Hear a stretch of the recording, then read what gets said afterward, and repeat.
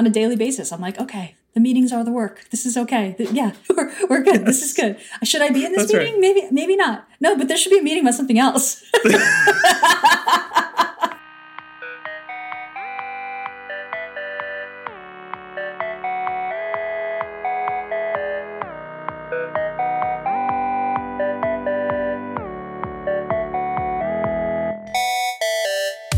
Chris. Hey, Gina. How's it going? Oh, it's going very well. How are you? I'm doing well. Where are Rich and Paul? Yeah, I was going to ask you. Don't they usually host this podcast? I don't know. We had that all hands later. First all hands of the year. I don't know. Were they there? I didn't see their little faces in the boxes. It's a new era for Postlight. It is. New year, new us. No, we kicked out Rich and Paul the studio just for today. They're going to be around, though. They love this podcast too much to completely disappear. I think they're going to be like, wait, there's a Chris and Gina episode that we didn't know about? We'll surprise them. Probably. Listen, I want to take over the show for just at least one episode, and we'll show up in future episodes. Yes. Because we had a ridiculous 2021. I mean, okay, let's just set the baseline. Everybody had a ridiculous 2021. I mean, for so many reasons. Right, depending on how you define ridiculous. But Postlight had a wild 2021, and you and I, our roles at Postlight changed, and looking back at it, and I didn't really have a chance to think about it until we had the holiday break there for a week, where I was just like, what happened? Whoa. It was a wild ride. I mean, yes, we took over as CEO and president, and we're thinking about how we, continue to expand and grow. But just in terms of the number of people that we brought on to the group, we went from, I think we started at around 60 or 70 at the beginning of the year. We ended north of 110, close to 120. And we're just on a sort of crazy trajectory. And that has, led us to think about, first of all, we had to figure out our own leadership style as we were taking the reins. But then we also had to think about, okay, how do you set things up for this, very fast growing company that shows no signs of stopping? So there's a lot to talk about. That 100 employee milestone was a big one. We hit it right in the fall. So we essentially doubled in size from the beginning of the year to the end of the year, from 60-ish to 120-ish. But that 100 mark was big, I think. Not only it's that third digit. But there was a moment where, we've been, we've been at Postlight for 5-6 years. You from absolutely day one, and me, 9 months in or something. Very early on, yep. And we were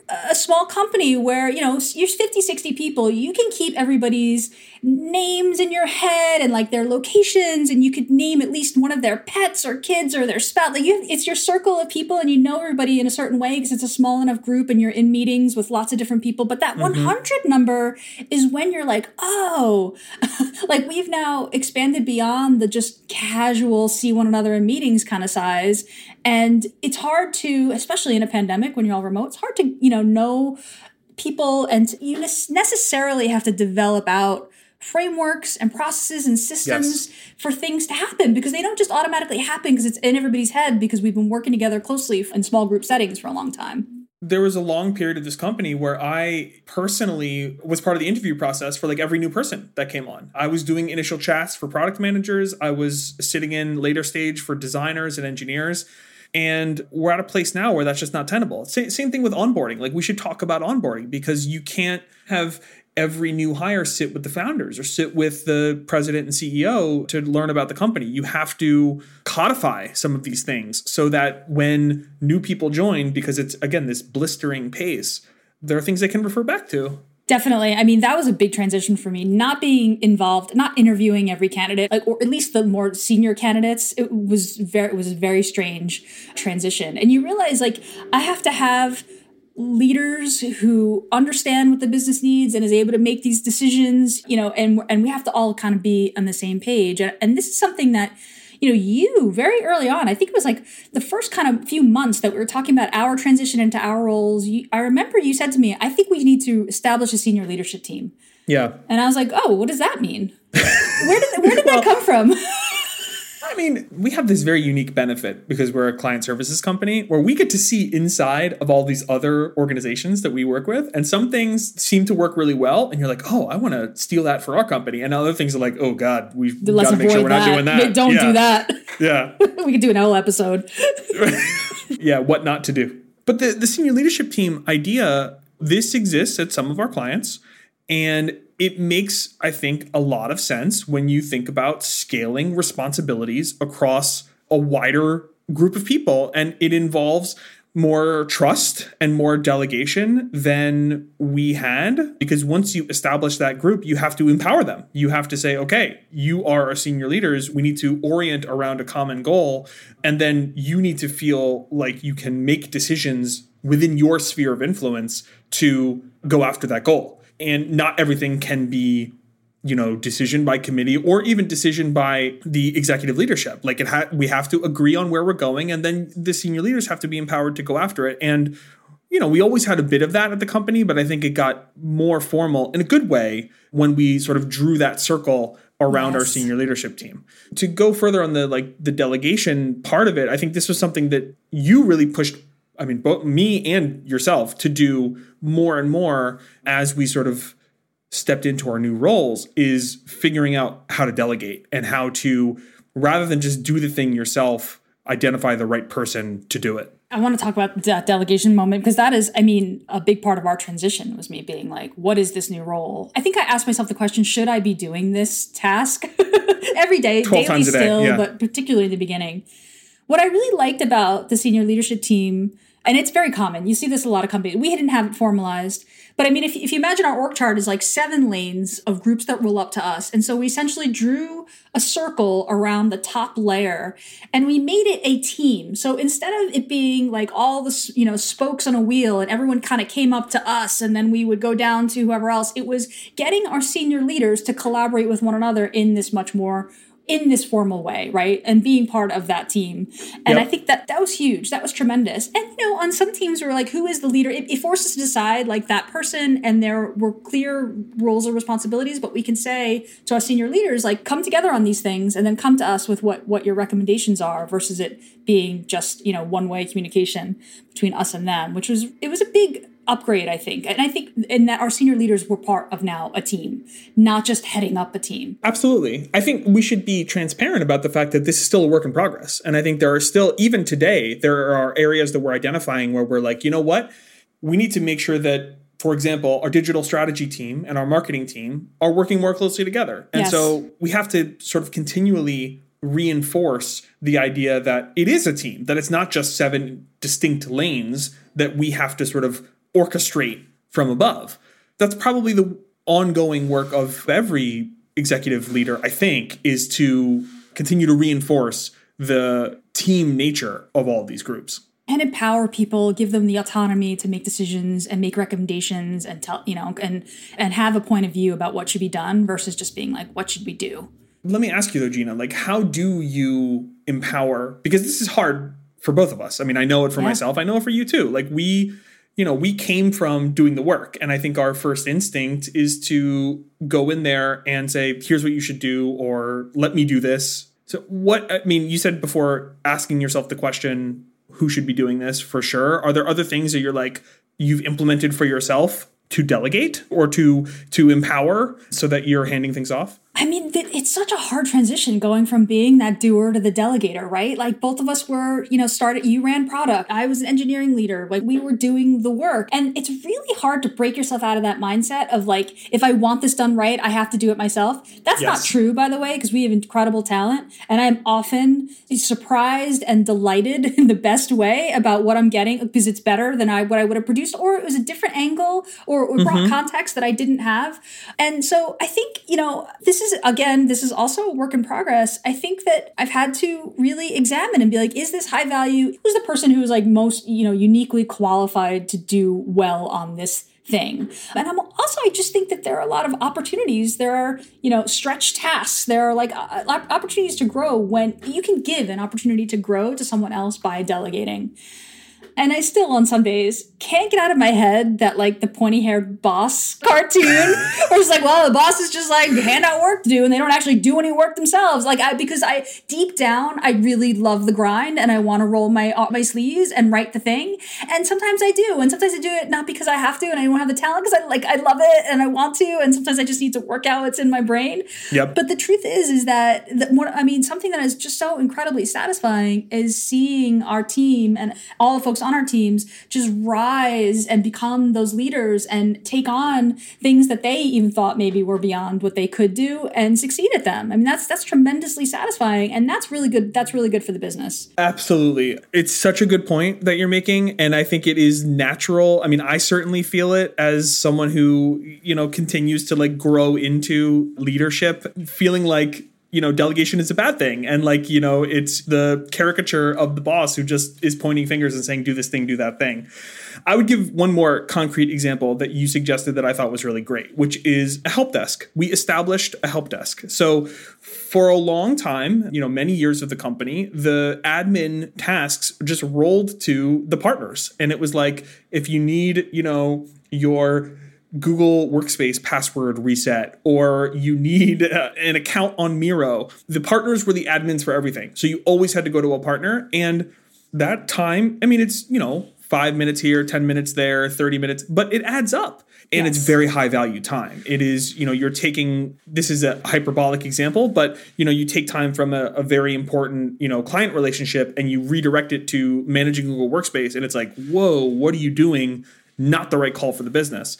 And so we established a help desk where anyone can ask. And as part of that help desk, we distributed admin responsibilities. We said, actually, department heads are going to own some things. Our office manager is going to own some things.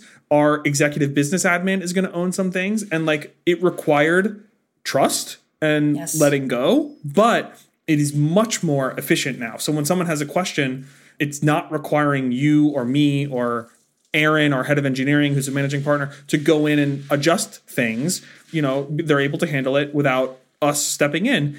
And it's a better experience for the person asking because they're not waiting until you free up or I free up. Right. They're getting a much faster response because they've got more people on the ground. Absolutely. I mean, you give the team the chance to help each other and help themselves. It's huge. And I think we have to continually figure out ways to do that. Part of the reason why, and something that's been a growth opportunity for me, is that in our roles now, like our job is to be thinking, like looking at the horizon, not looking at the path, right? Like we have to be thinking 2 steps ahead, like we have to be thinking ahead about, strategy and where we're going, like bigger picture things. And for me, like it's hard not to get kind of sucked into the grind of the day-to-day, business. And so it's important, thinking about what the COVID protocol is going to be, the office the week before we all come back, right? But folks aren't going to be thinking about it until the night before. I mean, that's a very simplistic example, but that thinking ahead and having the headspace to think ahead, like those 5 minutes here and those 5 minutes there, I'll just do the thing, takes away from that ability to kind of look out over the forest. I'm mixing bad metaphors. Look out over through something or whatever. Exactly. Yeah. Another thing that you had this vision when we were transitioning into our roles and the growth was so extreme that you were like, there's so many systems I want to upgrade at Postlight. Like the system, meaning the software that we use is falling down in particular ways. It's only getting worse with every new person that we hire. And you were like, it was so great. I remember that day you presented that deck to me. You're like, here's what I think we need to sunset. Here's what we need to transition to. And it's going to be better in all these ways. And it was very satisfying, I think, for both of us to make sure that we were using great systems, because we love using great systems. Like, tell me about, like, how long had that been cooking in your brain? A while. I think in the back of my head, I'm a believer, I know you are too, tools matter. The things that you're using on a day-to-day basis has a real effect on not just how effective you are in your work, but like how happy you are in your work and how you sort of show up to things day to day. This is not a new concept, and I think it applies pretty widely, actually. I think it applies to, your personal life as well, but I think when you're running a project team, I've made this point before. I wrote about it on our blog. The team needs to care about its process almost as much as it cares about the work it's doing on the product. It's not the same time investment, but you do need to take care to how you're working alongside or even before you're actually doing the work. And so when it came to, thinking about how we upgrade the company systems, I saw pretty quickly, like, we need to make better choices with the tooling we have in place as we go from, again, 60, 70 people to 120 plus. So like our expense software should be better. The way that we, have company documentation, like that needs to be cleaned up and well organized. And it shouldn't be a question in people's minds when they come in, like, how do we, take PTO? Like, that should be really clear. And it should be in a system that doesn't require, 14 hoops to jump through to administer permissions. We should have a really good payroll system with good benefits. And like that stuff, no one wants to like